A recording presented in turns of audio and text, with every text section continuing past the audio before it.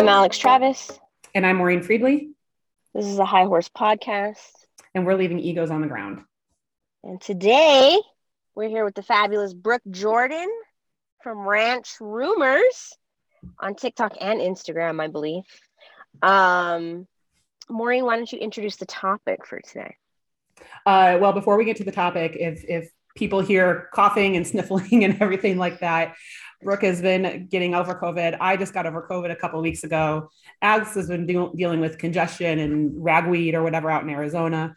So bear with us if you're hearing coughing or anything like that throughout the recording. But we are having Brooke on today to talk about positive reinforcement and I guess we might call a more gentle way of training your horse. What would you say, Alex? Sensible, logical. Yeah, I like that. How do you describe it, Brooke? How do you describe like your overall? Creative and more communicative with my horse. Like I feel like my horse has a lot more choice in what we're doing when I'm doing a positive reinforcement session with them. Mm-hmm. And then just the learning process for me as well as them. I feel like it's still very new in the horse world, even though some trainers have been doing it for years. I feel like it has represented itself and more people are getting into it. So there's so much to learn about it. So it's a very fun area of the horse world. Where do you feel like we are right now in terms of the developmental arch plus R within the equine industry? The beginning. You think we're in the beginning? Yeah, I think it's gonna get watching what some of the trainers like Mustang Maddie has done with her horses, where they have complete control when they come in. Like they can literally go play with a toy that they can get the same rewards out of, or choose to work with her. They can tell her yes or no at any time. She has different areas that they can go ring a bell to say no. I feel like she has so much, and that's my goal, is to get there. But I feel like she's still at the beginning. She went to a dolphin trainer to learn from them 2 years ago. And Karen Pryor, who's an author of several books about positive reinforcement, she got into horses, but later as well. So, she started with the seals and dogs and and now it's horses, and now more and more people are using it. I've seen people use those recordable buttons now, and I've started them with a couple of my horses, but I've seen people with the whole soundboards for the horses to go up and use the board to communicate with their horses. So I think we're at the beginning. Maybe we're venturing into a middle level. I don't think we're anywhere near like an advanced level of it. Yeah. Well, that's exciting. I'm not late to the show this time. Right. Yeah. Yeah. How did you get started in Plus R? Like, what was the catalyst that one day you were like, I'm doing that? So actually, I'm a psych trade, what I do for work. And so that's working with humans. And during my psych tech schooling, I had to go through a course where we worked with severely developmentally disabled children. And we actually used edible reinforcements for certain behaviors for a very severely delayed child. Because we can communicate so well, they may not be able to communicate verbally or understand verbal communication as clearly as some other children. So using that edible reinforcement, like a piece of candy, right away as soon as they were doing the behavior, and it was all about timing, just to get them, just like clicker training, literally, like you're getting them a little bit closer to a behavior. Like if you wanted them to pick up a ball, you're giving them a treat for getting a little bit closer to a ball. And watching them be able to grasp that as communication when nothing else was getting through, that is what really, really interested me in positive reinforcement. I didn't take it to the horses right away. Probably a year later, I started using it with horses because I started reading some books where people were using it with dolphins and people were using it with dogs. So I started using it with the horses, but nothing like I'm seeing today and like what I'm trying today. It was more just for tricks. So to teach my horse to smile, to teach my horse to lay down, to teach my horse to sit. And that was because I got horses that were very scary and I was too scared to ride them. So I teach them tricks. Or when I had a young horse and I didn't want to ride them until they were older, I would teach them tricks to give them something to do, keep their mind going, still be able to bond with them and have that time with them. But it was really just tricks. And now it's kind of developed into, I want everything I'm doing around my horses to be their choice. But it all started with you. I think there's something really incredibly powerful in the recognition, right? And the understanding that by adding an edible reinforcement, right? Like you said, like by adding a treat or a food, you're keying into your most basic needs as an organism. Like every organism on the planet, it doesn't matter if it's a fucking sunflower or an elephant, has the basic need for nutrition. And so when you key into that even a little bit, that's so powerful. And I also think that it's really cool that we kind of have like a progression here, because I talked about in the first episode, you were who inspired me to start Plus R, and I was who inspired Maureen to start Plus R. So yeah, we've come full circle. Yeah. And you know, I went out of it with horses for a little while, and then one of my friends started doing it, and she's a clinician, and she did an online clicker course, Katie Negranti. So I went and watched that, and then I was completely back into it. But again, that was just tricks and stuff. So then I left it for a while again. You know, it's something that I went back and forth to the last 8 years, and this year have really just wanted to jump into it full bore. Like I want to be able to gentle my horses with positive reinforcement. I never want to have to force the halter on or anything like that. Not that I did before, but I'm not now. I don't feel like I need to withhold food ever. I feel like when I was clicker training and doing tricks, I was waiting for something particular. Now I feel like I want to be reinforcing anything I can. So I'm always looking for something to reinforce. I never want to go more than 10 seconds without giving some sort of reinforcement, because I want them to not feel like I'm withholding. Like I want it to be an engagement. I want a different level of engagement with my animals. And I think people have got,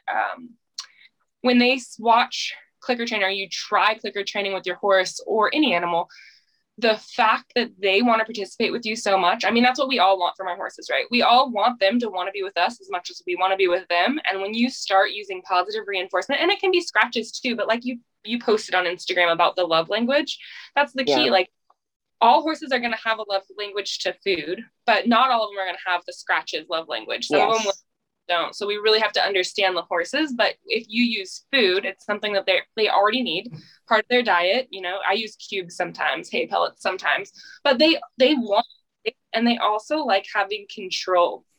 So if you have a toy they can get food out of, or you are giving them the same treats by asking them to, you know, do something and you get the treat, they'd rather actually participate with you because they feel like they're controlling it. So it's a game to them. That is also one of their needs, is a little bit of control. That's rewarding to them as well. So they're like, oh, I made you click. Because they're not thinking like we're click. They're thinking they're making us click. Like, look, if I push on this ball, I made you click. Yeah, it's like a game to them as well. And I think it's interesting, right, Maureen? And we've mentioned this before. There's almost an inherent acceptance when we talk about positive reinforcement or quote treat training, which I don't like calling it that. But that's what the general public sees it as.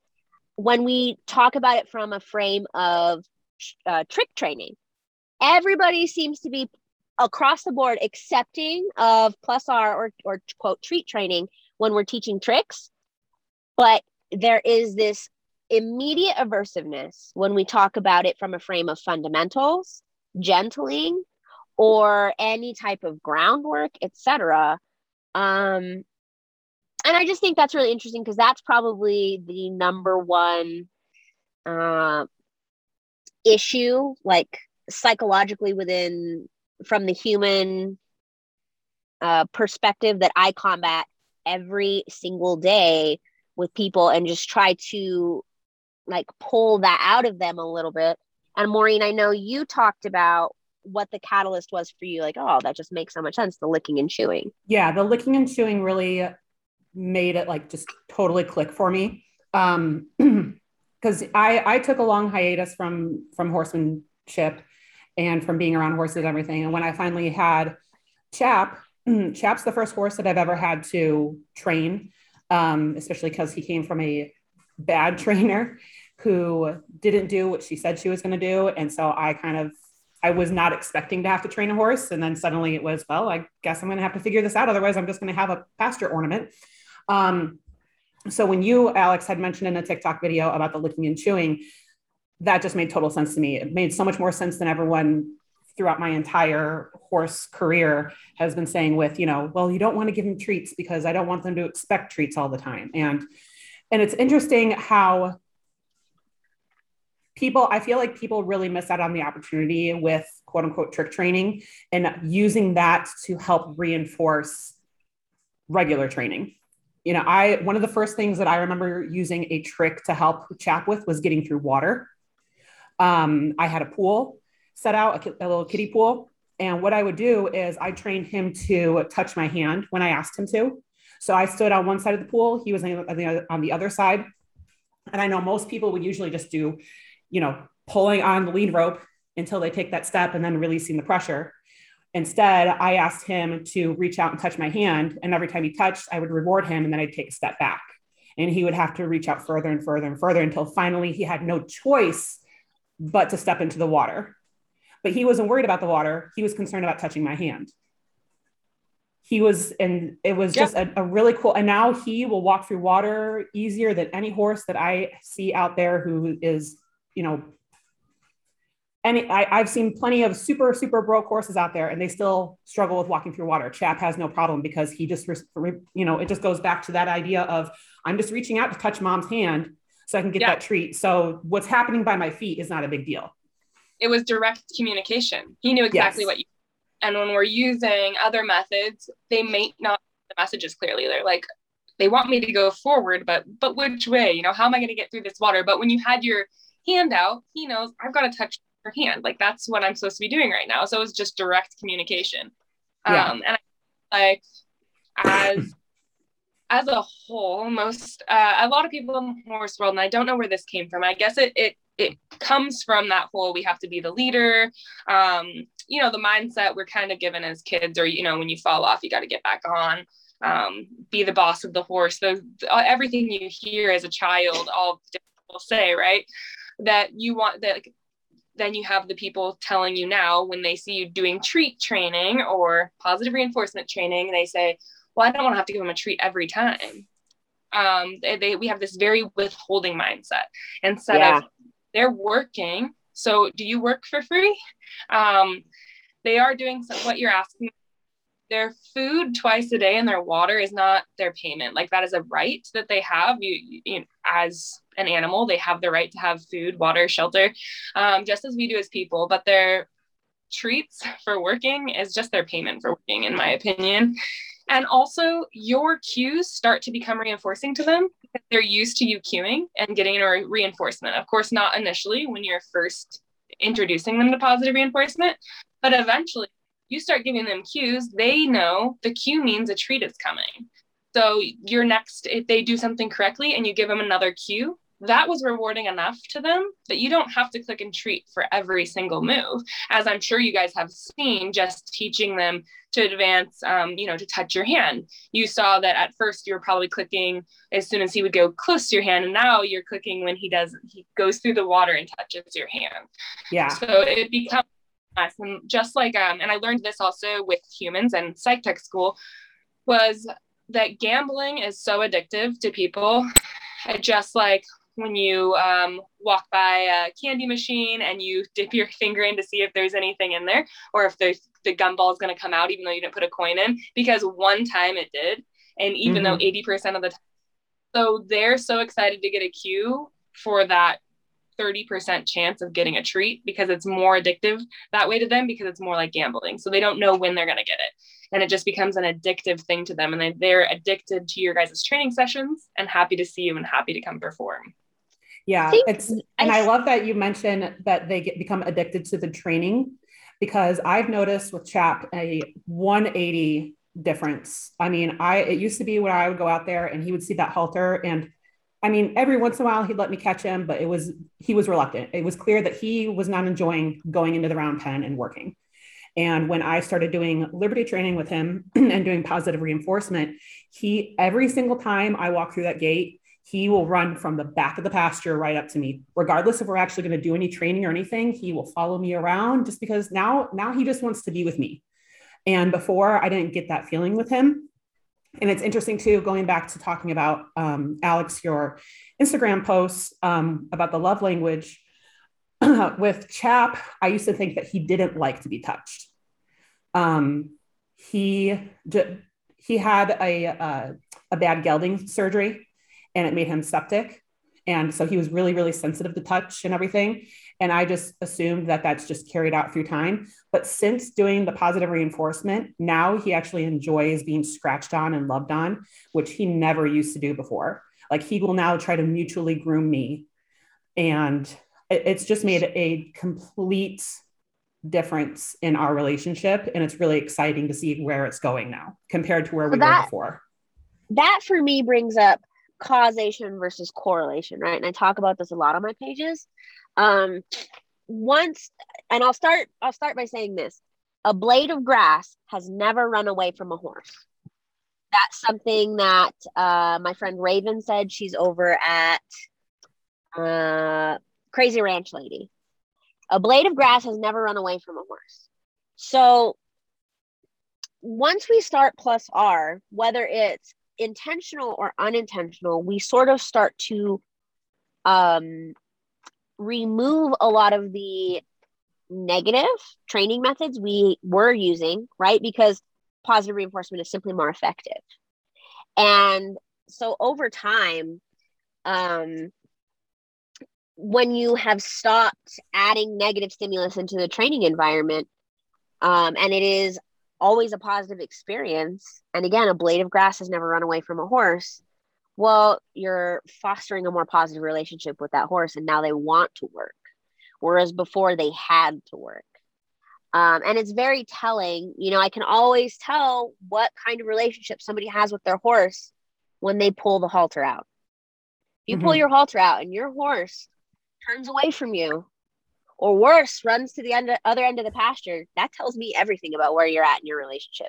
Right. And usually the answer to that is people say, well, just chase them around until they get tired, and they realize that it's better to stand still and let you catch them than to run away. This is the stupidest fucking thing I've ever heard in my fucking life. Do you have more stamina than a fucking horse? Probably not.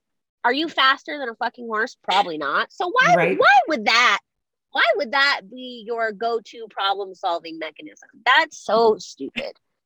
Well, and pressure has worked for years, but what are we really doing when we go out and do a pressure and release session with our horse? We are the ones adding the pressure, and they are smart enough to understand, even though we're the ones the way to reward them, they understand that we are still the ones putting that pressure on them. So I don't think that gives them a really good feeling when we walk out to get them. Now, I'm not saying I don't use negative reinforcement, because I do use pressure and release still. I hope someday not to, but I do hope that people start to realize what we're doing. And I think that it was great. That movement was great when people started using pressure and release, and it got to a peak. I think that part of horsemanship has came to a peak, and everyone is moving to another level. And hopefully we're towards a more positive level for the horses and more community. Like, this is direct communication.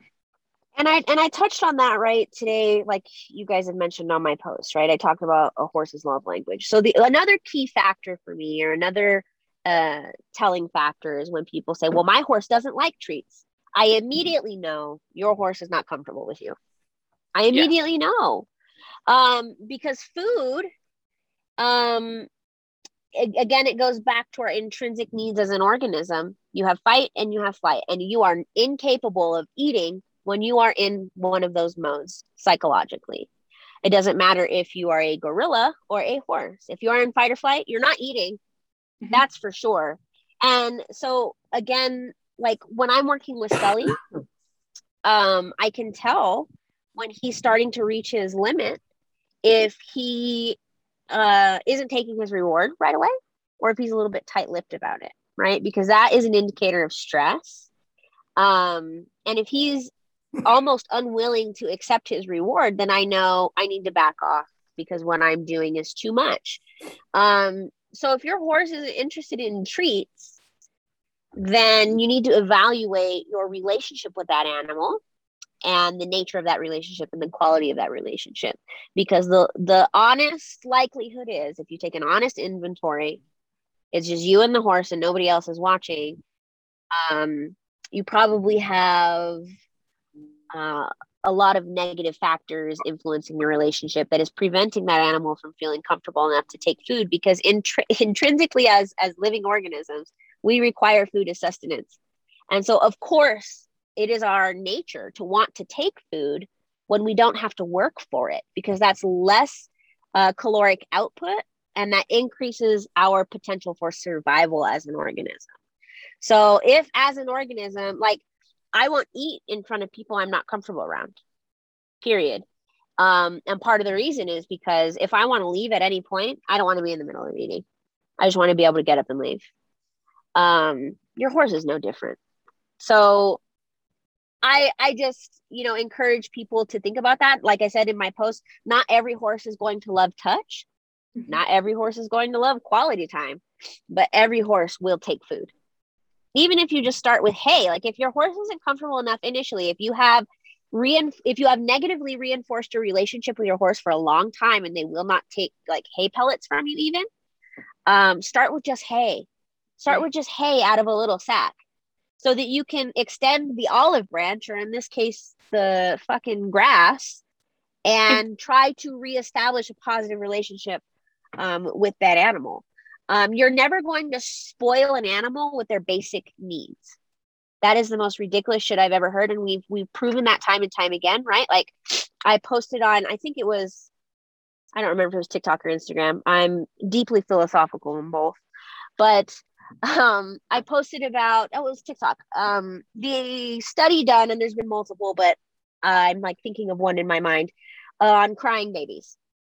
There was 2 groups of crying babies, and the one group was your classic, let them cry it out, right? Because for decades, that's what we've heard as mothers, let them cry it out.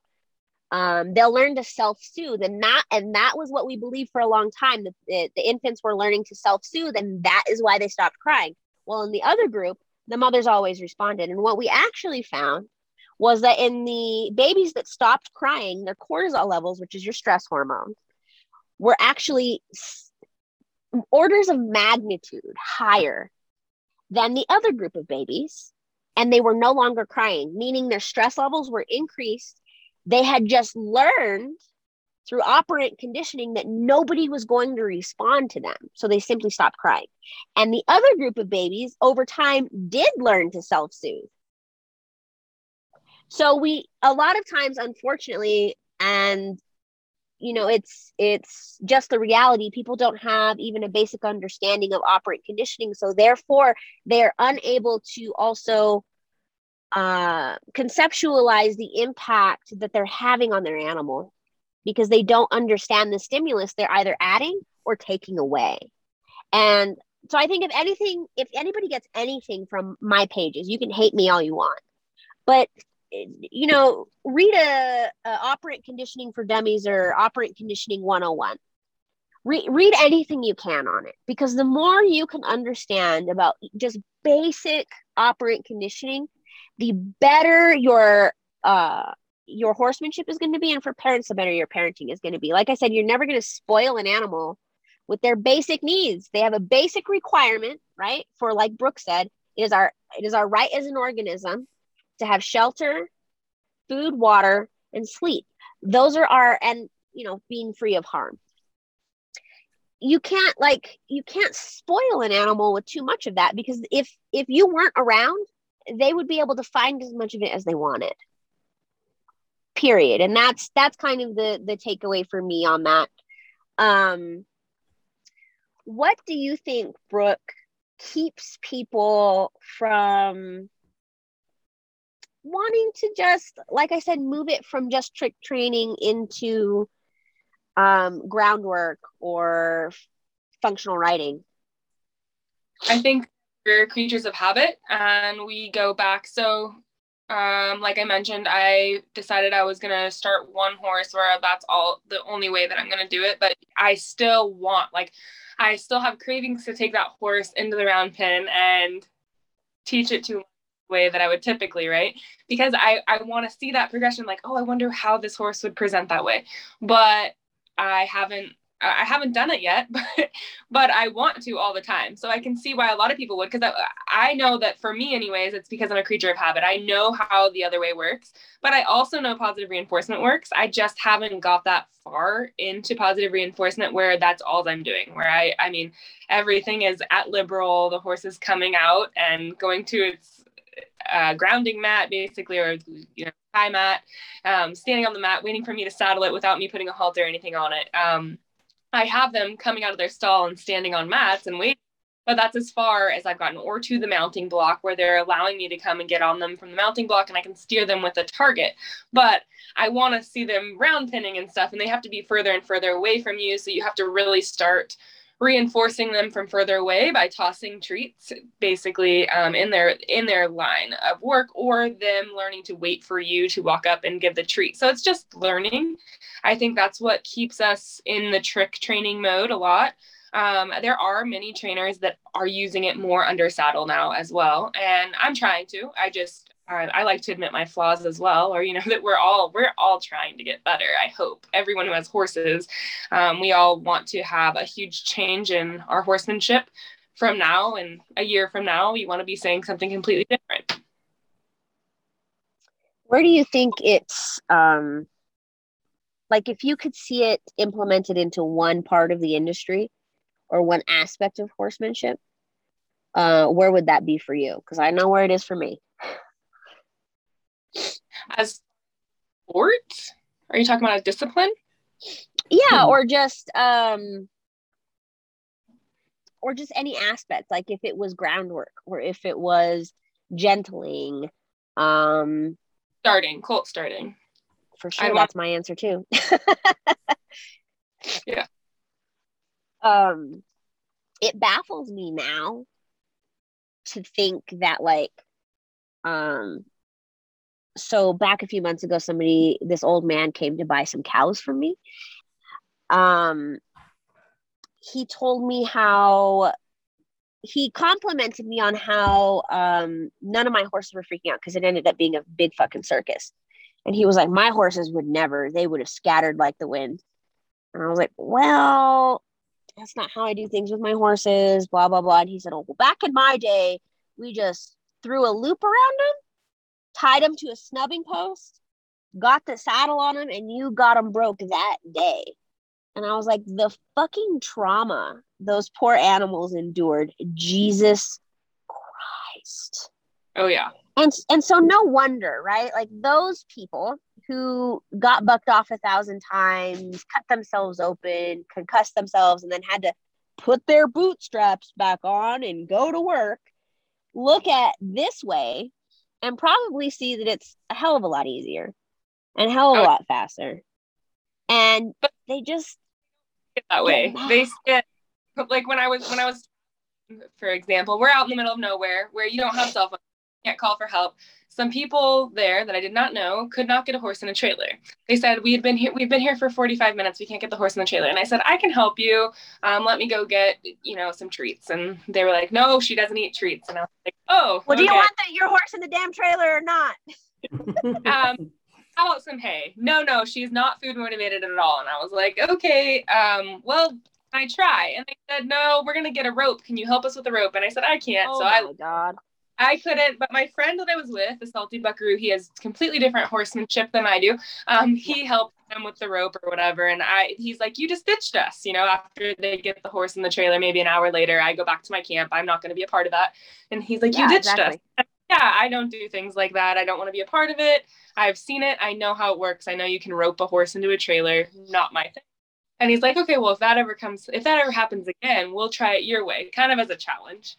And I was like, so a few weeks later, it happens again. This horse had already flipped over in the trailer and broke its jaw. So it was bleeding. We really needed to get in a trailer. It wasn't our horse. It was just another camping by themselves, can't get their horse in the trailer. Yeah. And I couldn't really feed it, but I could give it enough positive reinforcement by, asking it to go and then stopping and petting and just reassuring the horse and giving it a little bit of food. It couldn't eat because of injury, but it got in the trailer in 10 minutes when they had already been there for hours trying to get the injured horse in the trailer. So it just shows you. But the cowboy way, I hate saying that because I know there's a lot of men out there who are very gentle with horses, but cowboy way, and they just looked at me like, oh, the girl from California wants to use treats. And I'm like, yeah, she's being all wooey again. Yes. Yeah. And God, I feel like the further I get with Sully, the less tolerant I am of doing things the old way or even seeing it, like, because and I don't have a lot of video of what Sully was like or really how bad he was, but he is the most reactive horse I have ever worked with, and he's fucking big. So he was dangerous but not aggressive. He was dangerous because of his size and because of how reactive he was, and you could like see the switch flip in his eyes when he would get scared. He was not thinking. He just wasn't. He was somewhere else. And I see how far he's come, right? Like when I'm working with him, it's a conversation in a different way than I've had before with other horses. And it is very two directional. He really has a say, and he really has a part in what's going on. And I can't tolerate that other shit at all. I was talking with somebody last night actually, and this person was like, I'm not much of a horseman. And I said, we believe what we tell ourselves, so you might want to be careful what you tell yourself. And he said, well, I'm just not confident, but I'll get there eventually. It's just hard to be confident when, my brothers are such badass cowboys. And I was like, I fucking hate that word. And I just feel like it's these stereotypes, right? Like these Hollywood ideals of what a cowboy is or what a horse trainer should be that keep us so deeply seated and deeply rooted in what horse training is supposed to, quote, look like. And it is to the detriment of every last one of those horses, every last one of them. And it's so hard for me to sit back and watch it as a bystander because I'm just too autistic for that.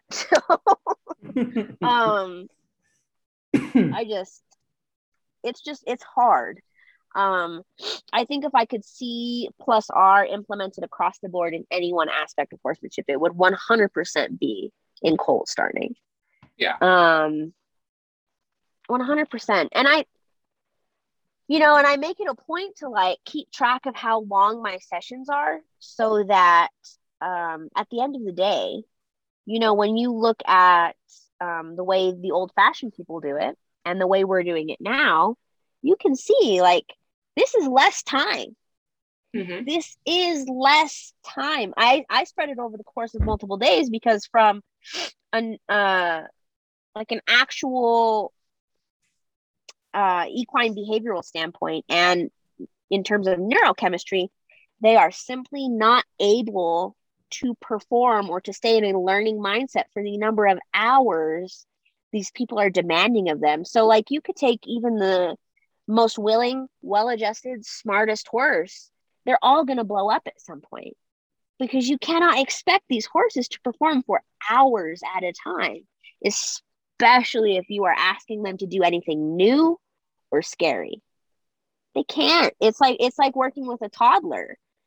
And there's just such an unwillingness about people. They're like, in fact, somebody that follows me, and this is going to be the second time I brought it up, and I really hope he listens to the podcast because I still think about it.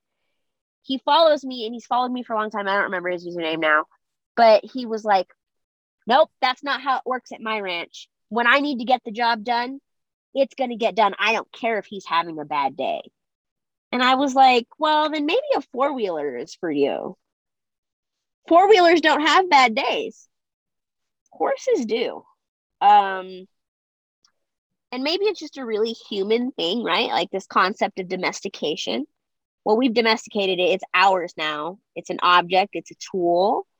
Um, and it's not a sentient thing with feelings and emotions.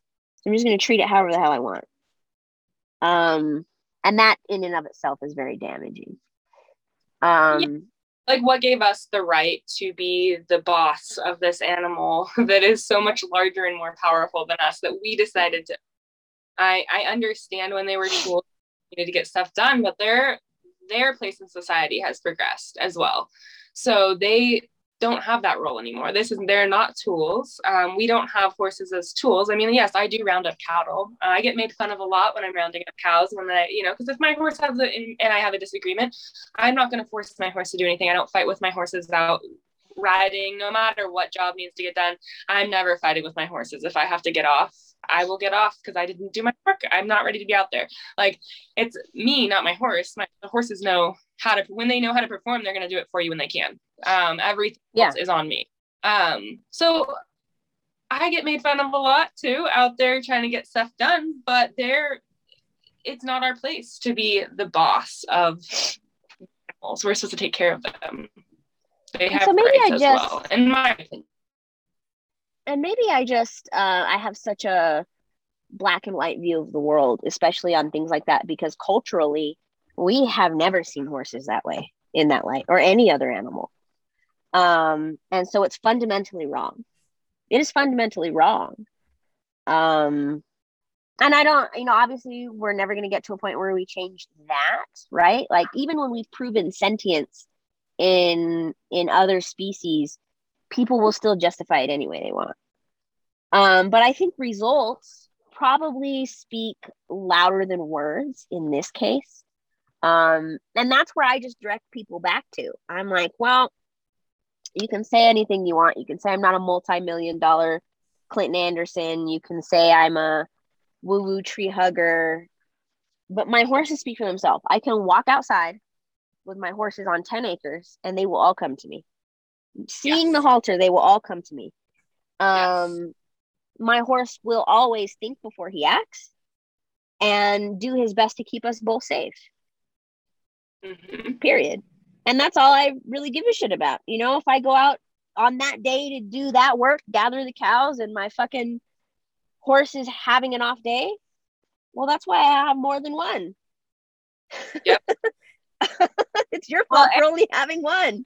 The cowboys, for lack of a better term, that makes fun of for being giving my horse too much choice, I suppose. I don't know the best way to the best lingo to use on a podcast, but so even the people that are making fun of me for the choices that I make with my horses, or the decisions I make with my horses when I'm out riding them because I won't fight them, they are also, and will admit to it at the campfire later at night, envious of the relationship I have with my horses, because when I get to a camp, I turn my horses free. They don't leave me. They want to come back to me.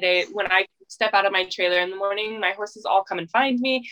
And you can tell that they like that. They're enjoying the relationship. And it doesn't matter who we are. Even today's cowboys, I think they want their animals to want to be around them. So they do want that relationship. They just think the way that we got there was a little bit too tree hugging. But you can't have one without the other. So grow up and get over it. Period. I'm sick of it, and I just don't have the patience for it anymore. I really fucking don't. Like, you keep doing things the way you're doing them then, and get thrown into a tree one day, and you won't have to worry about it anymore because you won't be able to ride horses. How about that? Maybe that's your karma. That's kind of where I'm at. I'm over it. And I blame the popularization of pressure and release. Again, most people don't have an even fundamental, like an even elementary understanding of operant conditioning. And because of that, they hear something like pressure and release and, oh, it just sounds so shiny. It just sounds so like, oh, good, right? Like so easy. And when you take Linda down the road, who has a quote problem horse, or you've convinced her she has a problem horse. My horse is pawing. My horse is setting back. My horse won't stand still for mounting. And these are all very obvious behavioral issues, right? Like that are indicative of larger holes in the relationship. When you tell me your horse is pawing, when you tell me your horse is not standing tight, he sets back, or even more importantly, he's hard to catch, or you won't stand still to be mounted. Alex, how do I get my horse to stand still to be mounted? Well, you stop being a dick to him in the saddle, and you check your tack to make sure it's not causing him pain. But that's not what they want to hear. They want to hear pressure and release. They want to hear something about the round pen. They don't want to hear that the work actually starts with your relationship. And that's one thing I love about Plus R. And I think something that Plus R has really reinforced even more with me and given to me is an improved relationship. Well, I think that's where a lot of people, why they don't right away want to go toward Plus R, is because the focus is so much on relationship.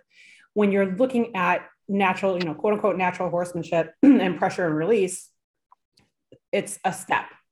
It's a checklist that they give you, and they say you start here, and then after they do that, you do this, and then you do this, and then you do this, and you move down the line till you have a perfect horse.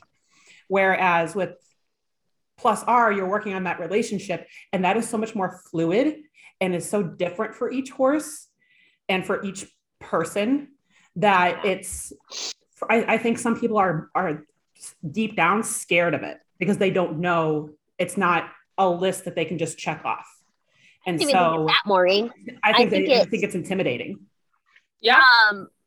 At the end of the day, what Plus R is going to eventually force you to do is confront all the mistakes you've made with your horse, the damage that you've done, and force you to fix them. And that is incredibly hard. I know, because I had to do it. And yeah, it hurt. Yes, it was really hard. And it put me in the sads for a while, if I'm being totally transparent. I had the big sads. But there's just no other way around it, right? Because once you start really working with Plus R and really establishing that, like, oh my God, my horse is sentient enough to make choices. My horse is capable of preferences. My horse is capable of communicating with me. Then you also have to accept all the times you have smacked the shit out of them. Period. Yeah. In a positive reinforcement session, at least for me, when I'm doing a positive reinforcement session with my horse, I'm giving them, they can literally choose not to participate with me. And when they do, I have to look at where I messed up. Like, I either went too fast or asked for too much, because they actually like to participate with me. So I know that. And now they walk away. Now it's just humbling to me, right? I'm like, okay, I messed up there. I'm learning so much at a higher rate as well, because they're teaching me, they can communicate with me like, well, that was a little too much for me. You didn't listen to the point where I was telling you this was a little frustrating, and you asked again. And so I left. I'm going over here to play with this toy, because I give them a barrier, and actually I'm not allowed to cross the barrier, so they can get away from me and run free. And choose to participate in this session. So giving them that choice has really been humbling and really just taught me a lot. And I think that makes it scary too, because at a point, when I was newer to giving them so much choice, I'm out there and my horse walks away and just runs out into the field, and they're going to have, done 5 minutes into the session. I don't, my plans, I don't get today. And I'm like, what am I doing? Am I crazy? This is so crazy that I'm going to just, so now what? I'm going to jackpot the horse. I get the rest of the treats in the bag. I leave it in the food, in a food bowl, and I walk away. It could come and eat it whenever it wanted, and then I put the horse away. But the next time, the horse was so much more engaged with me that I took him out. Also, I was slower. So that horse needed me to go slower. I talk fast. I do a lot of things fast. I was the one left humbled, instead of us being able to just chase the horse longer in the round pen, or like get to that point B that we wanted to get to when we had that session in mind. I knew where I was going that day with the session, but the horse had other things in his mind, and the horse gets the control now. So that is scary for people. So I think it is, if you dabble into positive reinforcement a bit, it's easy to get scared and back away. think is a great point. I've always been really perceptive about animal behavior and like felt that I was good at identifying it. But once I started really working with Plus R with all of my horses, it really just skyrocketed the rate at which I was learning and the rate at which I was identifying their behavior down to like their micro expressions. So that's, I think, really, really valuable. Because I don't see any other way I would have ever got there. Because it does take that horse feeling comfortable enough to like express that around you. What have been some of your like aha moments? Well, I think that you and I talked about them a little bit before, where the horse all of a sudden, my horses didn't want to go back to their pen. They like being with me so much, they didn't want to go back. I actually still have a couple that refuse to go home. It actually becomes a pretty good selling point when I have horses for sale, though. People love the fact that the horses like to be around humans so much. But that made me start really investigating why they don't want to go back. And then I start feeling like they think that they did something to be punished. I really have to make it more clear when my session, I really have to make the start of the session clear. And these are probably the opposite aha moment. You were looking for where I was like, life.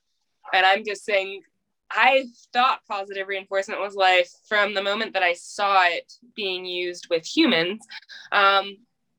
But these are the aha moments that I was like, oh, this is going to be harder and more humbling than I really have to consider. I can't go into the arena and be riding my horse and then all of a sudden see him do something that I like and click and reward it, because that's going to really promote the horse to solicit for behavior. So the sessions have to either be horse sessions or regular riding sessions. Not that you can't ride and do reinforcement, because you can, and you can mix negative and positive reinforcement. But if you are using rewards, you need to consistently use rewards throughout the session or not at all. So I never just treat my horses. Now, when I'm saddling, if I'm not going to be doing a positive reinforcement session, I keep treats completely out of it, because otherwise they don't know. And we have to be very clear. I wear a big bag for my treats, so they know, okay, we're doing a clicker training session. I have a start cue and I have an end cue, and the horse can end early if they would like to. Certain horses, it really depends on the horse. But just making those environmental setups very clear has been more and more lately. My mind is just turning on it. I'm more obsessed with it, almost to a point where it makes it even more difficult for me, because that's all I'm thinking about is like, I don't want the horse to feel punished when I put him away. I really want him to know he did a good job and like walk back to your pen. You have food there, you have your friends there, but they don't want to go back because they'd rather be out playing the games. Well, and sometimes, and we have talked about this extensively, depending on the horse and the situation, right? Like everything is situational, but sometimes I think it just comes back to correlation versus causation. You know, like, is it that they want to continue the session, or is it that because the sessions have been positive over a course of a period of time, now they simply enjoy time with you more and therefore want more time with you? I deal with that with Roni. Yeah. He refused to go back in his pen the other day. For me, I like to make it very environmental. Like when we don't do any work in your paddock, which Sully is the only one I'm not doing that with because I can't really trust him yet turned out. So he's in the round pen all the time. So he's the only horse that breaks that rule. But otherwise, we only work in the round pen or we only work in the arena. Everywhere else, that's just your living area, and we don't do any work there. And Roni knows that. So we rode the other day, and even though he was being a bit of a shit, when we went to leave, he totally balked at the gate, and he did not want to leave the arena. And so that was very telling, because that's a new behavior from him. He's never done that before. Before, when it was time to be put away, he would go. And like you said, Maureen, before when you would come out with the halter, it was like hard to catch Chap. Now he's like waiting. He's ready to go. Oh yeah.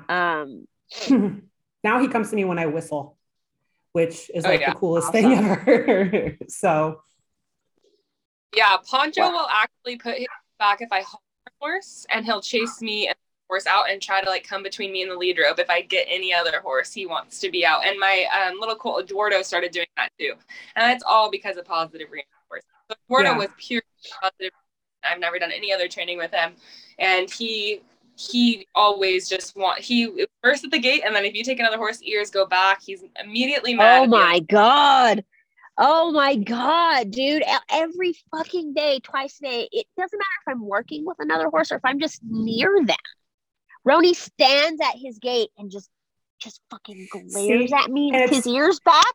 It's funny that you guys are saying this, because today I had to go out and get Mando to take to Arlette's riding lesson that she had today. And I realized Chap is jealous when I go out and catch other horses. If I go out and spend time with somebody else and it's not him, he gets jealous about it. Because, Scarlett got hurt recently, and so I had to put her in another pasture, an adjoining pasture. And I realized every time I'd go out there to go see her and check on her and, doctor her up and everything, Chap was at the corner by the gate watching, because he was mad that I wasn't with him. And that's only happened since I've been doing the positive reinforcement. And that's the relationship. And that's what makes us fall in love with positive reinforcement.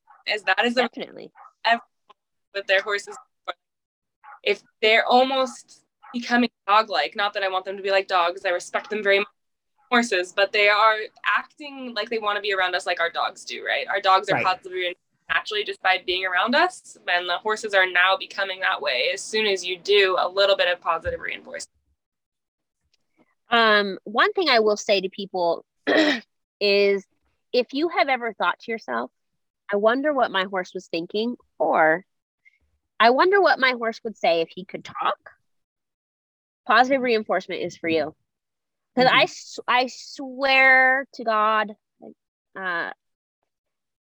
it feels like a conversation, and you can't, it's hard to explain unless you start doing it, but it feels like we're talking when we work together.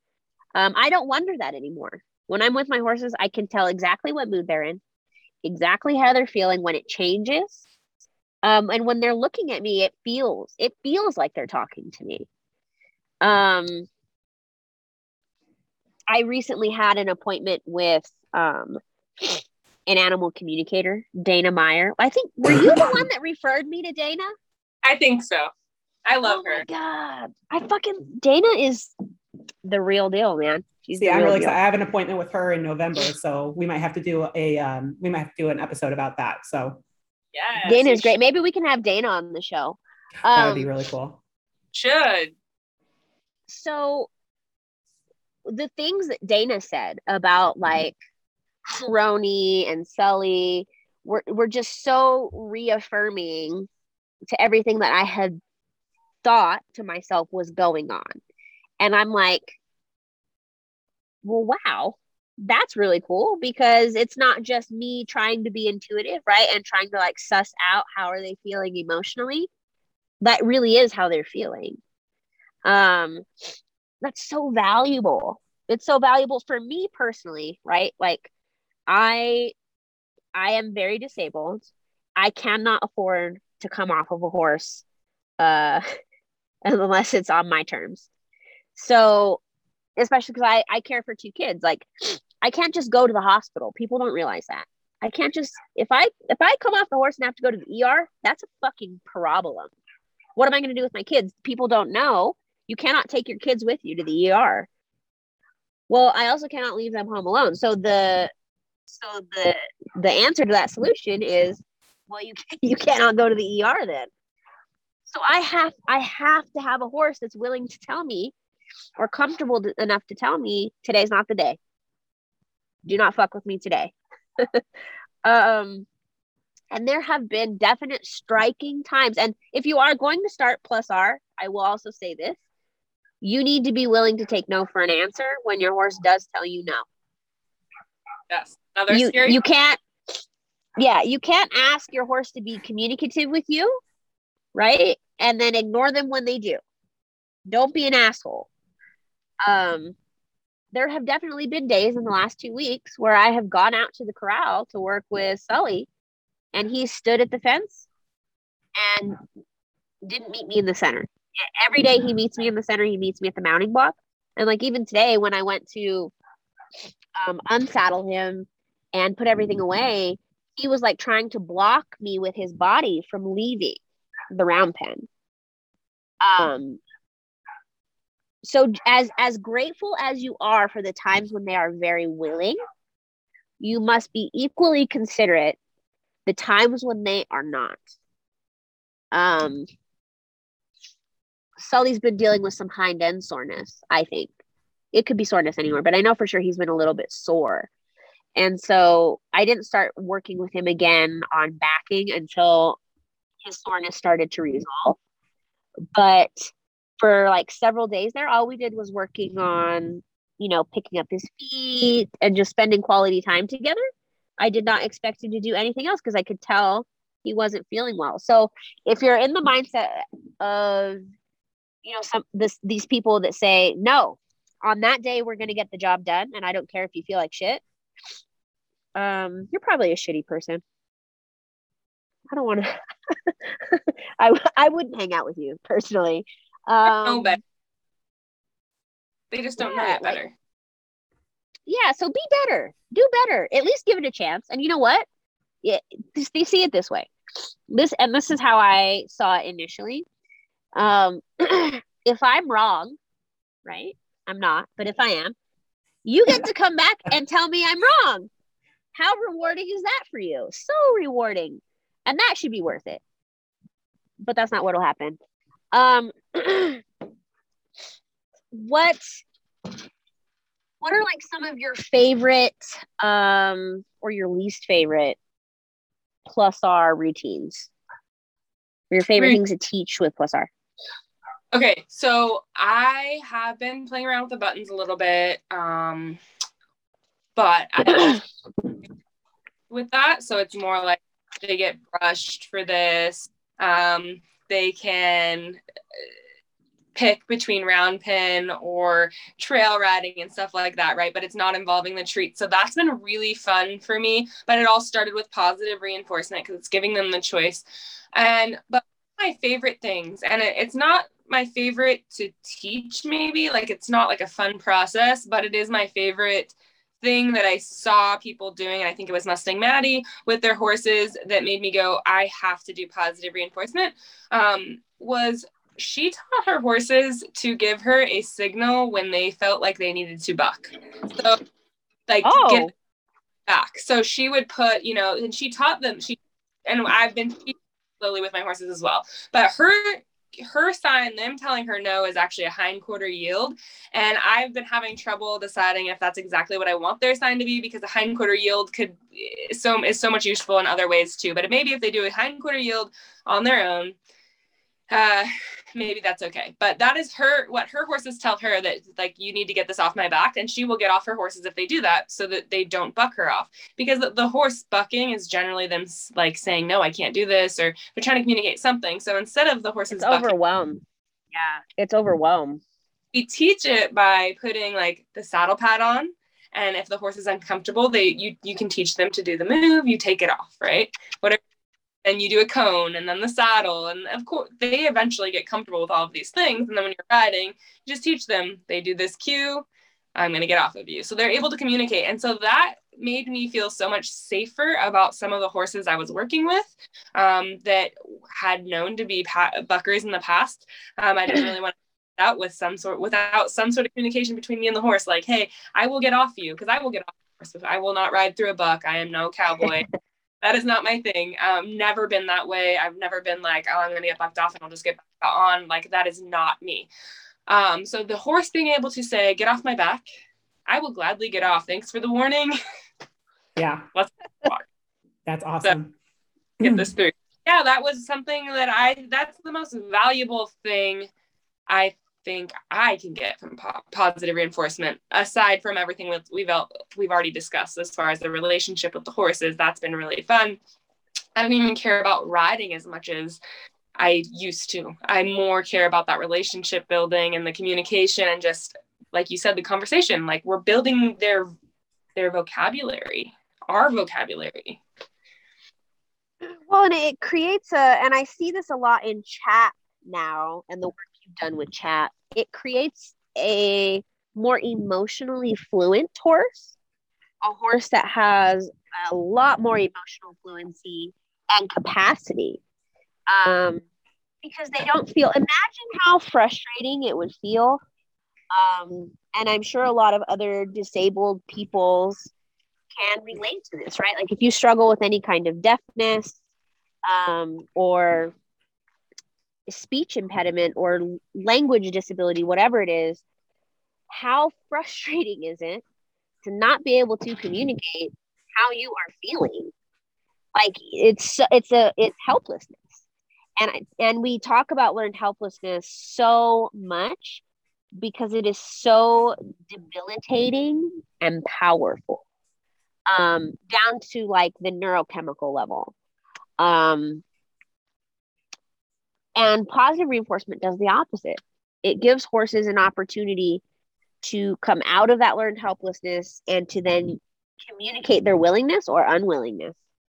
And that is like big time valuable. And you know, the stuff you've mentioned with Mustang Maddie is like the upper echelon of what Plus R is capable of. So, you know, if you're starting out, you're beginning, don't expect to get there right away. I'm not there. I'm not there.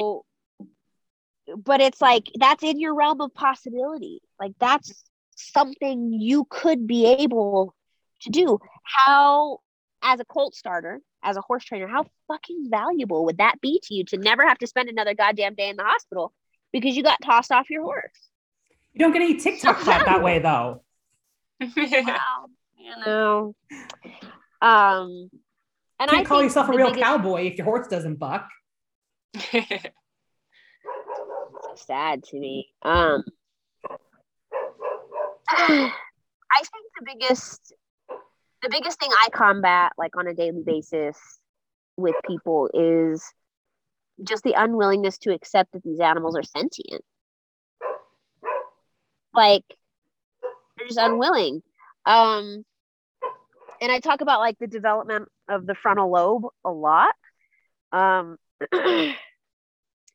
But people take that as the absence of sentience as well. And that's just not the case. They're just simply not seeing the world from the same context we are, because we are human and they are horses.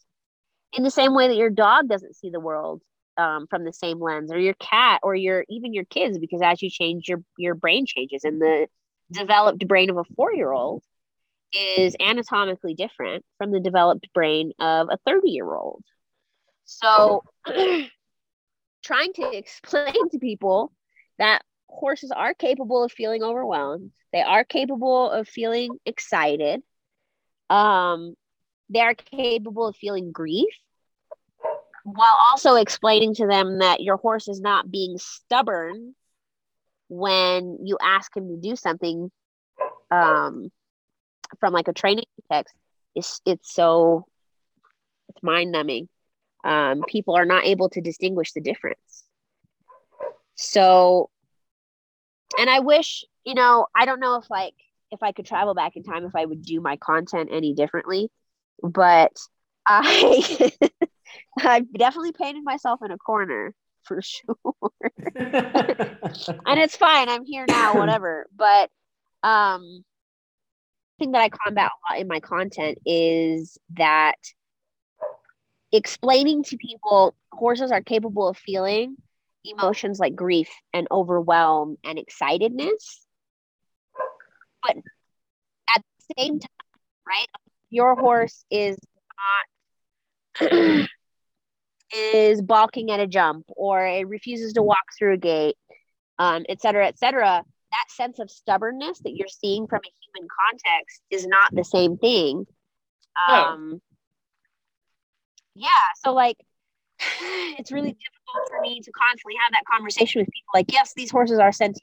They do have a wide, colorful range of emotions, but you are seeing things through a human lens, and they see things through an equine lens, and they are not the same. Yeah, people aren't ready to hear that. A lot of times you can tell people there is no such thing as a horse being disrespectful because they don't know how to be disrespectful. You can tell people that you're blue in the face, but people aren't ready to hear it. So I don't argue with a lot of people. I just feel like they're not ready. I do try to explain that everything is a learning here. We teach them every single thing. That is how we've taught them. We reward them. So people constantly will tell me, I don't use positive. My horse will mug me for the treats. They're too disrespectful. Well, no, you rewarded them when they were close to your body. You have to away from your body. You're looking away from you. You have to reward that behavior you're looking for, that respect you're looking for is behavior they're doing that they learned that behavior, like whatever they're doing, they learned that to either get their food or to feel safe. So spooking, a lot of times their horse spooks, they yell at their horse, they smack their horse, they make their horse like walk up to the object. And I'm like, because if you do anything to the horse spooks, you have just reinforced that horse's yeah. And that object looks scary. Oh, and I just got smacked. So like that object brought that smack to me. Means I get smacked. Yep. Yeah, exactly. So, but you can't explain that to everyone, and I don't try to. I ride with too many different people that I don't care if they believe my opinion or not. Who come to me and ask because they're like, "Wow, it's so cool that your horses just like you open your trailer door and they all just get in. You don't even have to put your halters on." Like, I want my horses to do that. Well, then maybe something I'm doing is right. Learn more, or do you want to argue that your horse is disrespectful? Because I just won't sit and argue with them. I still love my friends. We can all have different views. And in the horse world, it is very hard to find people like-minded. Yeah, that's super true. I don't even think disrespect or respect exists in a human context. That's like a made up thing. That's just your feelings towards something that's been said or done. But if you remove that word, you'll find the feelings that you're feeling, that you're experiencing. Respect and disrespect don't exist. They don't exist. That's another pressure and release and disrespectful. Blech. I just picture Clinton Anderson in my head, or Pat Pirelli. It's maddening. It's so maddening.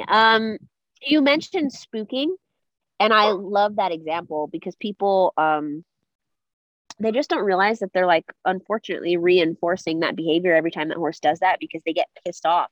Emotional regulation is also something you'll have to confront, right? Like if you start down the plus R road, you are going to have to address your capacity to emotionally regulate yourself, and your timing. Your emotional regulation and timing are so critical in your success in implementing plus R into your training. And it's what causes a lot of people to either fail or be successful, in my opinion. With the treat delivery. Yeah, and that's something I'm really bad about because my range of motion is really shitty and it could start out in the beginning of a training session really great. And by the end, my range of motion is nothing. So my treat delivery is very inconsistent. But when people are like, oh yeah, my horse is really pushy. Well, that's because you rewarded him and you dropped the treats. You gave him the treats when he was being pushy.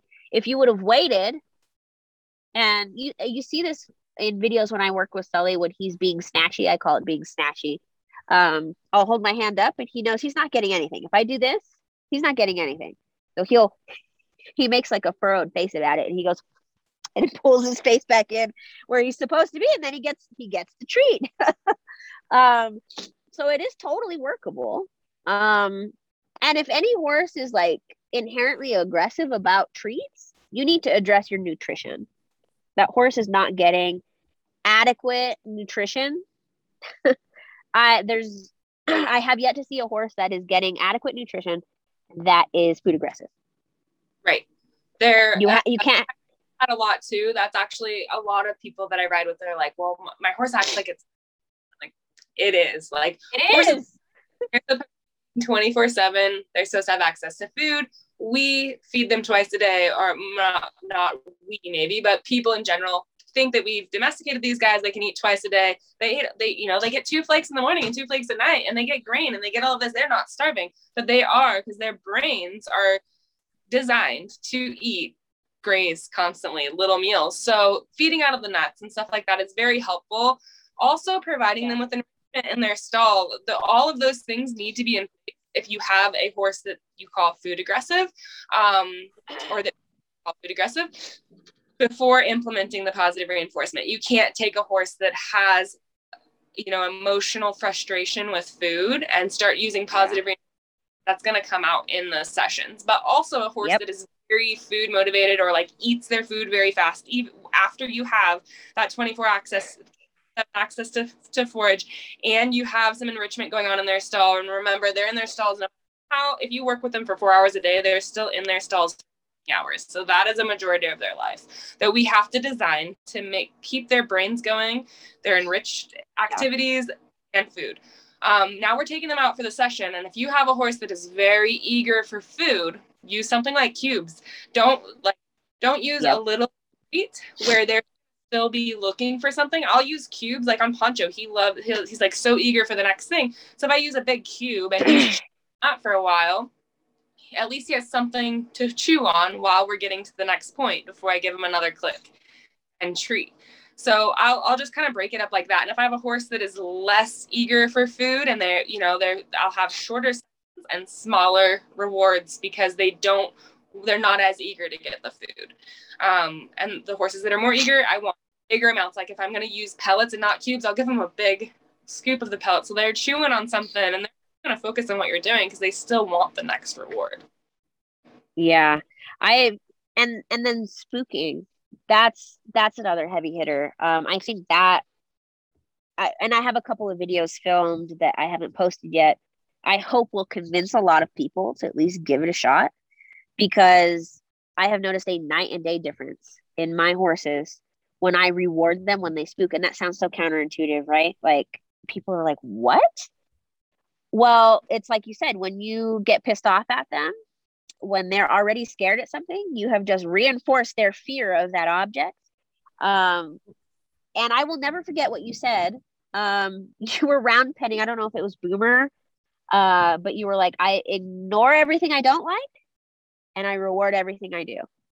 Yeah. And I say that to myself throughout the session every day, because emotional regulation is something I struggle with. And I have to remind myself, ignore everything you don't like, reward everything you do. And so Sully, because he's so reactive, and Maureen, I don't know if you struggle with this with Chap still, because I know he was pretty reactive about like bathing. When I started rewarding him when he would spook, he now he just doesn't. When you zoomed me earlier, remember, and he got the mounting block stuck underneath his legs. Mm-hmm. Yeah. He just like didn't even care. He like stumbled over it and tripped over it, and it got stuck under his back legs, and he was just like, whatever. If that had happened initially when I first got him, oh my God, it would have been a fucking wreck. But they learn that they're not going to be punished when they get scared. And even more so, they learn that they're going to get rewarded for being calm. Yeah, I definitely noticed that with Chap, because he was very reactive about being bathed. And it was because I used to tie him to a pole or a fence or whatever, so that he would stand there while I bathed him. And then when we started doing the positive reinforcement, I kind of thought about it, and I was like, why does he need to stand still? Like, I have a long hose. If every single time I pull out the hose, he's going to sit back because he's attached to a pole and he feels like he doesn't have any other options, and he's freaking out because he doesn't have options. And so one day I was like, let's do just at liberty a bath. I just put him in the backyard and I got a really long hose out and did that. And he was perfect. Didn't care about getting sprayed, didn't care about soap, didn't care about getting scrubbed or anything like that. It was the most positive bathing experience that he's ever had. And it made a huge difference. And all it was is that he just didn't need to be tied. And it's not like he moved around a lot. He sat there, he grazed a little bit, he hung out, and it was just so much easier. I'm gonna be honest. I fucking hate tying horses. I'm gonna be totally honest. I fucking hate tying horses. I will never tie my horses, and I don't have a need to tie them. Like, because they just don't leave me. It's like you said earlier, Brooke. Like, I can turn my horses loose, but they stay right there with me. I don't ever have a need to tie them. It's a liability issue, in my opinion. It's a skill they all get taught, but I don't ever use it. Like fly spray, that was a huge aha moment for me because it took Sully less than 10 minutes. Mm-hmm. And I taught him standing calmly for being fly sprayed at Liberty. And it's incredible to me the amount of people that just dismiss this reactive fear behavior, and just deal with it and don't see like how harmful that is to make your horse endure that over time. Well, and I did the same thing with Chap with fly spray. I did it at Liberty, and he was very much like, some days he'd let me spray him and other days he wouldn't. But when I started doing the Liberty training and the positive reinforcement, the first day I did it with him, I would click and I would use his feed. I had it just in a bucket. I'd give it to him until I got him all sprayed, and then I hung it up on the fence for him to finish. Then the next day I went out and I would click and not treat him, and he still didn't care. And so, I mean, for anybody that has the argument of, well, if I go out and use treats, now I'm going to have to use treats every single time. He just wanted the click. I sprayed him. He got clicked every single time he let me spray. At the end of it all, I scratched him and he was perfectly happy. Because that click is secondary reinforcer. So they're realizing it's good. So it's just like us learning when someone says good job, that means I did good. But we don't know that it's not a enforcer. It's not something we were born and we know that when someone says good job, that's positive. But now he knows that the click means good. So Brooke, what are some of your for people that are interested in starting this, what are some of like your favorite resources or people to watch on YouTube or whatever like that? What are things that you would suggest to people to start this journey? Yeah, so Karen has written books about it. So someone into reading, she's got one called Reaching the Animal Mind, another one called Don't Shoot the Dog. That is more book oriented. As far as YouTube, I always tell people if they're just getting a clicker and they want to start using clicker for training, they have to learn to charge the clicker or to make the horse understand that click means reward. So I just recommend Googling on YouTube, searching for charging the clicker and the species of animal that they're going to be charging the clicker with, and watch several different people, because some people will start off just by click, treat, click, treat, click, treat. Some people want, if it's an animal more likely to be snatchy, they're going to want the horse to look away, and then they're going to click, treat as the horse is looking away. That's how I did it. Yeah, or some of them are tied up. Some people use a panel in between. Some people you can charge a clicker with a target. It really depends on the person and the animal, and there's several different ways to charge the clicker, but that's kind of where you get started, is just charging the clicker, and you can go anywhere you want from there. Katie Negranti has really good online courses so she has a clicker training course online. She teaches a lot of tricks. It's Katie Negranti Performance Horses, and it's a really nice, easy way to get into like an introduction to clicker training. And if people want to get really in depth, of course, I'm going to recommend Mustang Maddie's Horse Human Connection. More in-depth process. She has a very in-depth program, like with worksheets and online classes and partnerships, other students that you're working with and stuff like that.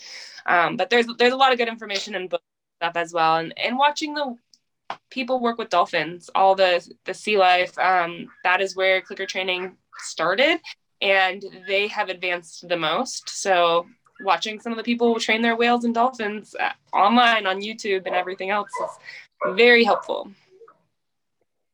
And, you know, another thing, you mentioned charging the clicker. I would also highly, highly, highly, highly recommend like take your larger goal and break it down into as small, like bite-sized miniature goals as you can. And then once you think you've got it, do it again.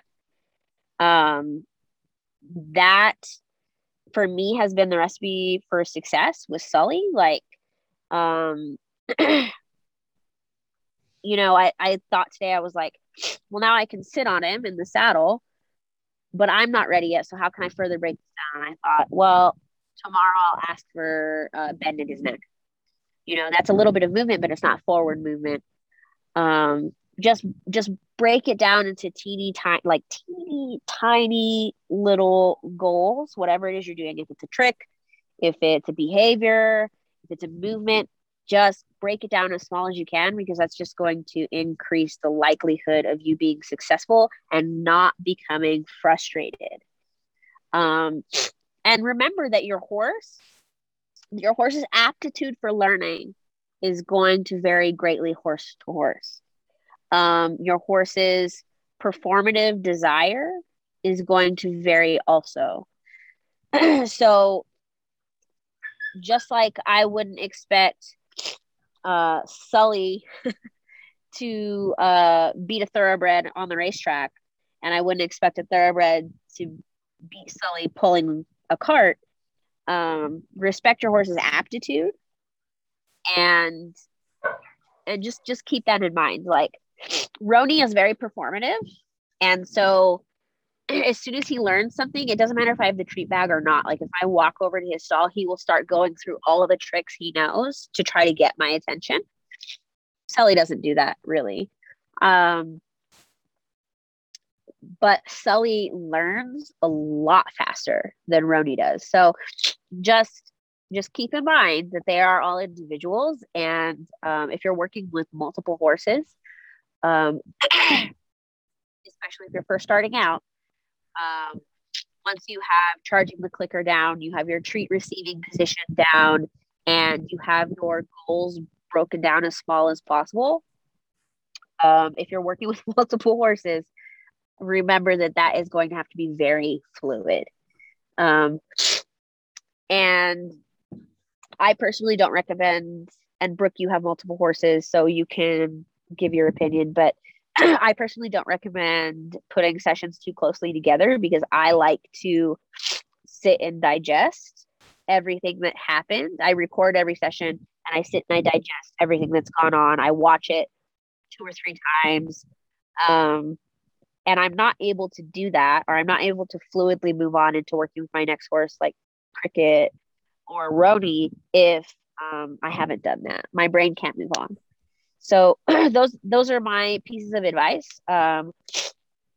Jackpotting is another thing that we've kind of alluded to on this during this discussion.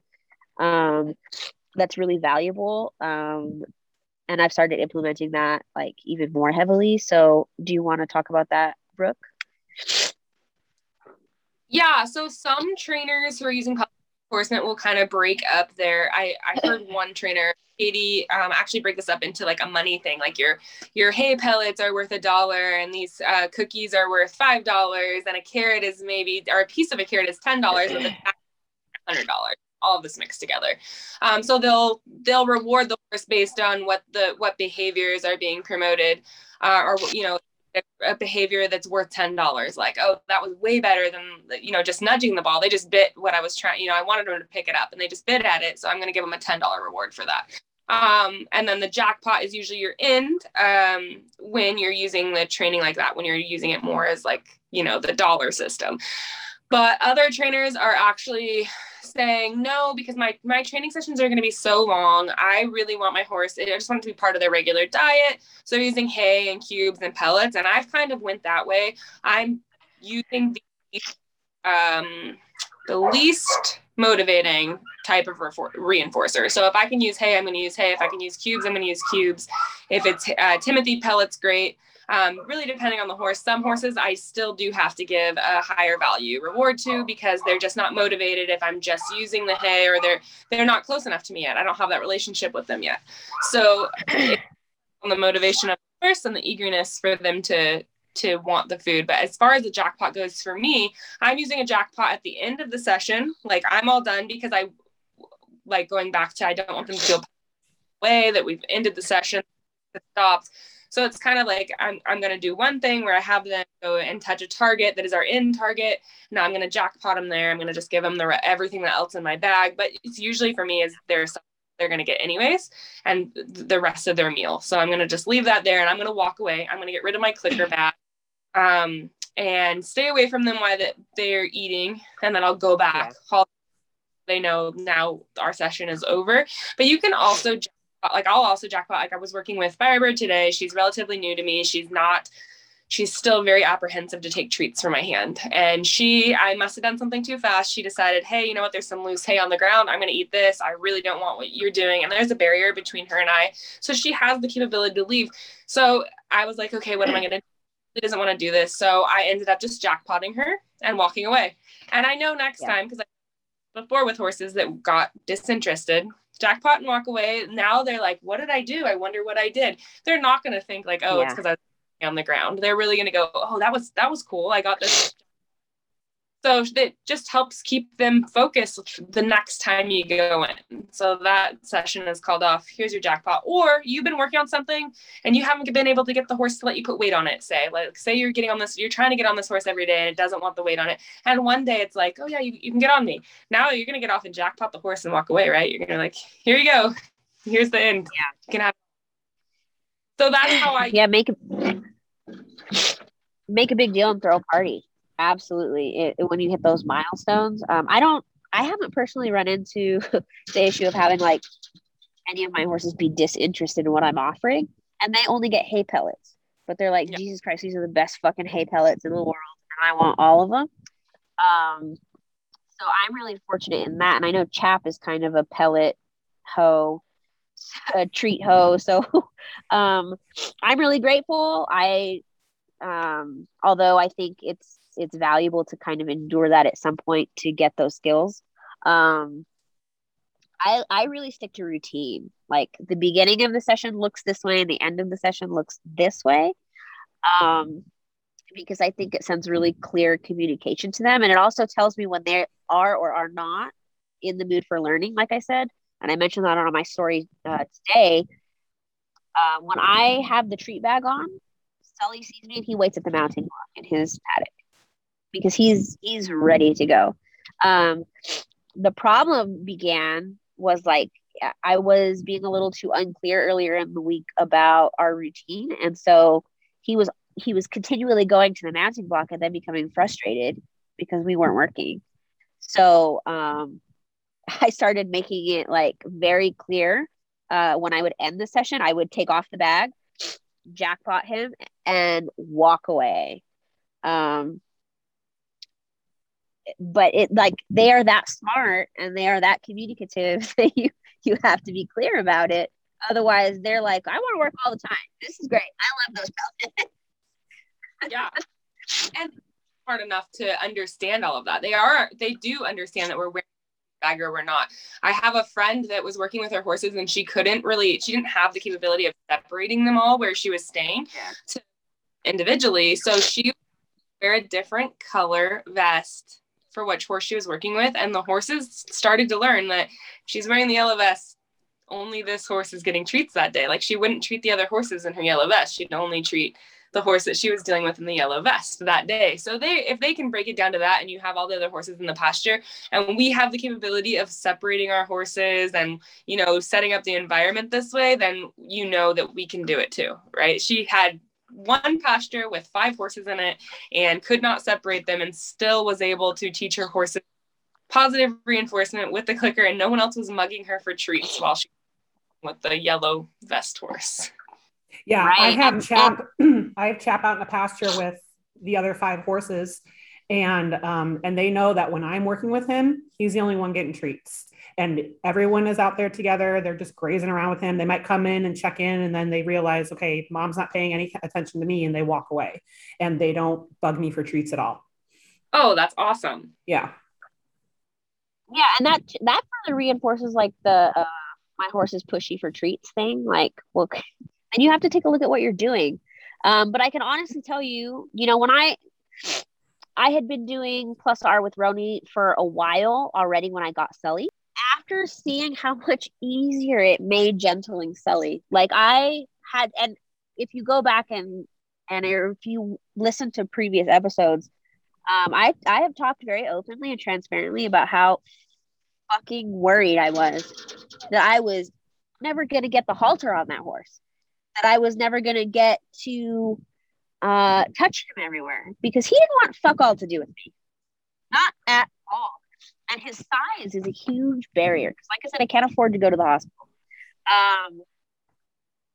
But holy shit, he's so willing, and it's so easy now that now I'm looking for like ways to challenge myself. I'm like, how can I make this a little harder? Because this is so easy. Yeah, and I'm just really grateful. So I'm really grateful to Brooke for, but you know what? It's funny. It was just like, what is it called? The happenstance or whatever. Because at the time we had like just moved here, and I had just set up my round pen. So it was in like January, I think December or January. And I was working in the round pen with Roni, and I had been dealing with some really serious bucking and bolting and reactivity issues. And we didn't know he was injured at the time. And all I wanted him to do was collect in the round pen, for fuck's sake. I just wanted him to collect in the round pen. And I just happened to see your video, and here your horse was collecting with no aids, completely willingly. And I was like, I can do that. How do I do that? And it just made so much sense. And then I started going through your other videos, and I saw you doing clicker training and buttons with Poncho. And I was like, dude, this is it. It can be done. And I don't know why I never thought of it before, because I had done a lot of operant conditioning with dogs and positive reinforcement. But it had just never been presented to me in that light for horses before. But God, I'm so thankful. Like I never would have had the skill set to be able to gentle a horse like Sully.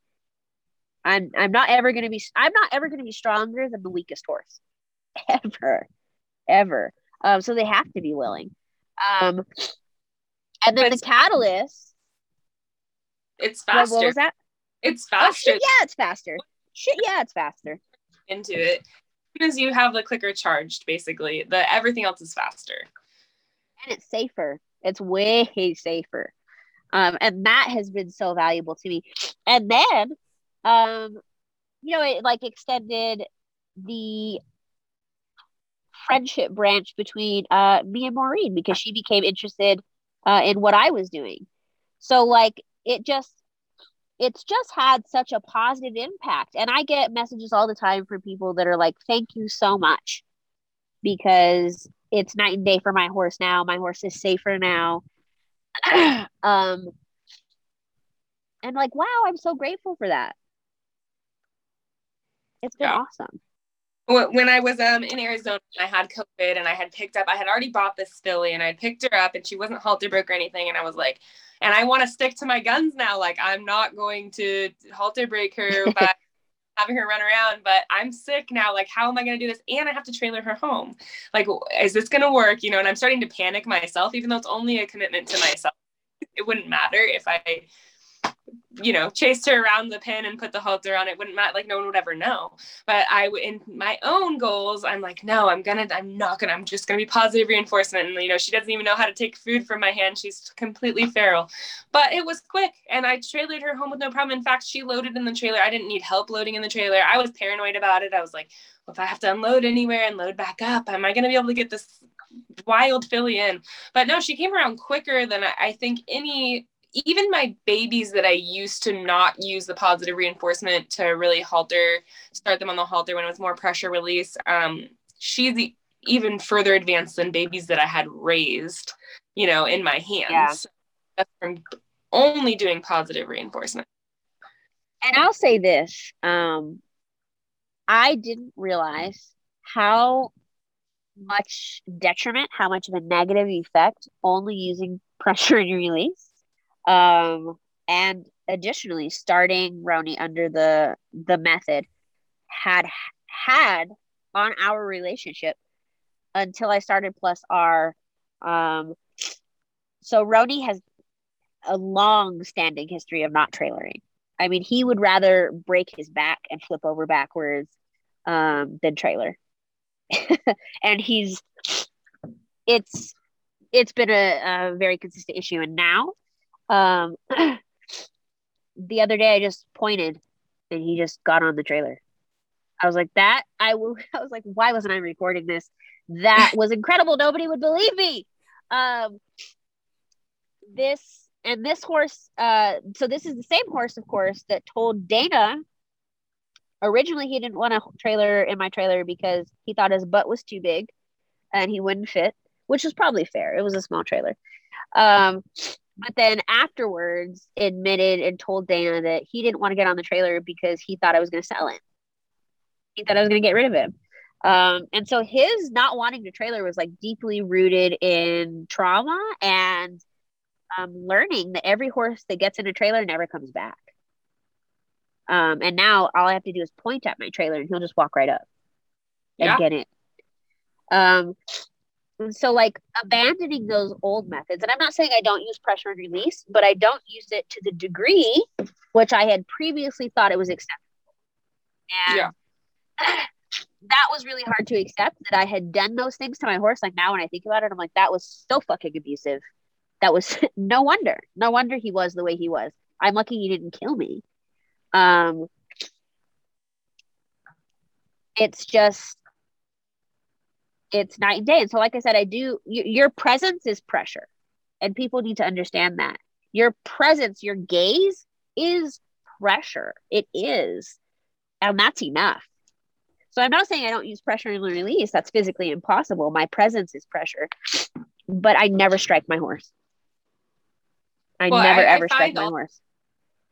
My youngsters that are newer, that I only use positive reinforcement with, if I even accidentally attempt to use pressure and release, not that I know we're always using it, but if I'm actually, like I'm going to have them go in a circle around me and I'm using pressure to get them to go forward, they aren't tolerating it either. And it's not that they're not tolerating it to where they're like going to be explosive. They're just like not getting it because it's not acceptable. And they're so confused.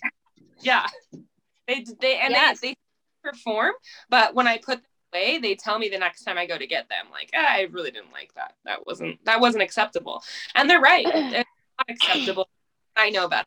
Now, all my horses have been tolerant of me in the past, but now that I know better, like, I don't want them to be tolerant of that. I've also, like, everything in my brain has kind of adjusted because of positive reinforcement, where I'm like, why do my horses have to walk and poop? Like, why do people make their horses walk and poop? Do I really need to do that? Like, I understand if we're chasing cows, but how are you chasing a cow and the horse is like, hey, I got to stop and poop? Never. They never think like that. They go and get the job. But if we're walking on a trail, they stop because they want to go to the bathroom. Like, who am I to be like, no, horse, you got to keep walking? Yeah, it's crazy how you see it in just like every aspect, like how your whole mindset changes, your animal husbandry changes. Maureen, you pointed me in the way of a really good book for people that are trying to change, right? Or trying to like use less pressure and release, at least in the physical way, from Leading to Liberty. That book is great. It's great. I caught Kennedy reading that yesterday, and she went out and she started doing some stuff with cricket. So that's cool. Awesome. Yeah. I think it was like $20. But if you don't know what direction you want to go in, or you're just not sure where to start, getting, like Brooke said, a fundamental understanding of clicker training, going on Google, scrolling through videos, whatever. And I think coupling that with something like From Leading to Liberty and then adding in the Plus R is just a really solid way to start, because it takes the pressure off of you and it gives you a step by step, like, here, this is how. And I like From Leading to Liberty, Maureen, because it's written from a behavioral standpoint, and there is no striking in that book. Yes. Yeah. Anywhere. No, I really like that book. And that was, I didn't know anything about the person who wrote it or anything like that. I just found it on Amazon. It looked like a pretty decent book. It had some nice reviews. So I was like, we'll just give it I'll buy it. And if it's no good, I won't use it, but what's it going to hurt? And I really like it because of how it uses very plain language. It's very easy to understand. And the pictures. Kennedy, the pictures. Kennedy was reading it and everything, So I like the simplicity of it. It is not like, I have a science degree and everything like that, but I don't want to read all the sciencey terms and everything like that. It's not going to keep me engaged. So like I did college and everything. I did all of that. I don't want to have to read sciencey books anymore. So yeah, I definitely, and I will for sure put all of these resources in the show notes and links to your post about the love language and to Brooke's social medias and everything like that. So if you go into the show notes for this show, you will find all of the resources to just start. I have the books up on my website as well. I mean, at this moment in actual time, I do not, but they're about to be published later this evening. So I've compiled a list of all of those resources, and that will be on my website, Indigenous Equine. So you can go there and find it anytime. From Leading to Liberty is great because of the pictures. Because I don't even really have to read a lot of what it says. I can just look at the pictures and understand. And that helped me with getting Sully to lunge and to back without having to strike him. Can we be real for a second? I didn't realize how much I was hitting my horses. I was hitting them a lot, man. Yeah. Because that's the answer right now in this industry. When they won't move, you hit them. And people are so accepting of that. It's so damaging. These animals, domesticated horses in a domestic environment are more physically violent with each other than horses in an actual wild or feral environment. I fucking hate that rhetoric. And every time I hear it, I just want to strangle people because it's inaccurate. Horses living on the range, feral horses, are not nearly as physically violent with one another or use physical reprimand as often as domesticated horses that are not getting their basic needs met. A horse that's getting fed twice a day is orders of magnitude more physically aggressive with other horses than any wild horse. And the horses give you a lot more that maybe we're not paying attention to, because people are like, oh no, a mare would have kicked him harder than I just hit him. And that's not true. And also, you're not a horse though. We give off the wrong body behavior too much for the horses to be able to expect what we're going to do. For example, even stand if your horse is on one side and you stand resting one leg, you know how we always kind of stand, we'll put more weight on the other. Well, in a horse's resting like that, that is the leg that could kick you. So the lead mare isn't going to rest. She's going to have her weight on the horse, the leg closest to the horse. But we don't pay attention to that stuff like that we see. If you really watch wild horses interact with each other, before a mare even puts her ears back at a horse, she'd be resting that foot. So the leg closest to the horse would be up. Yeah. And the things that we're doing constantly. So our horses are constantly seeing us prepared to kick, and we don't kick. So then we all of a sudden kick for them. They didn't back up, or we asked them and we're in front of them and they're not going, so now we're clicking at them, or strike at them, but they had no idea that was coming because our body language is too different and we don't pay attention to all of the subtle things that we're doing. Yeah, we're really loud for horses, right? And I said that in our episode with Rooster. We are very loud for a horse. And we're loud to the point where nothing we do makes any sense because it's so loud all the time. Like our facial expressions I have had to be so mindful and like mute my facial expressions when I work with my horses because, and Sully has made me really mindful of this. I can tell when he starts to get stressed before he gives me any of those like big body movements because his lip will get tight. Yeah. And his lip gets tight before anything else. And I have to see myself through the lens he sees me, and that's through a horse's lens. And from a horse's lens, I do that constantly. I do that constantly. Yeah. Yeah, we're really loud for a horse. Yeah, my friend taught her horse with positive reinforcement to, one blink. This eye meant move this foot. This eye meant move this foot in the Spanish walk.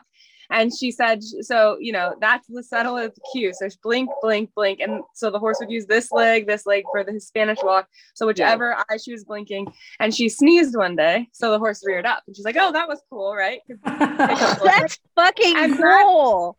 So if the horses are that in tune with our face, if they can watch the blinking and get that, then yeah, our facial, we're not paying attention enough. I always have like RBF, so it doesn't matter. I don't think I put off too much. I'm not too loud in the face with my horses, but probably still louder than the mares in the pasture or the wild horses. Yeah, and I've had to like be I've like started to experiment with that. Like, what can I make you do by furrowing my brow? What can I make you do by tightening my lip?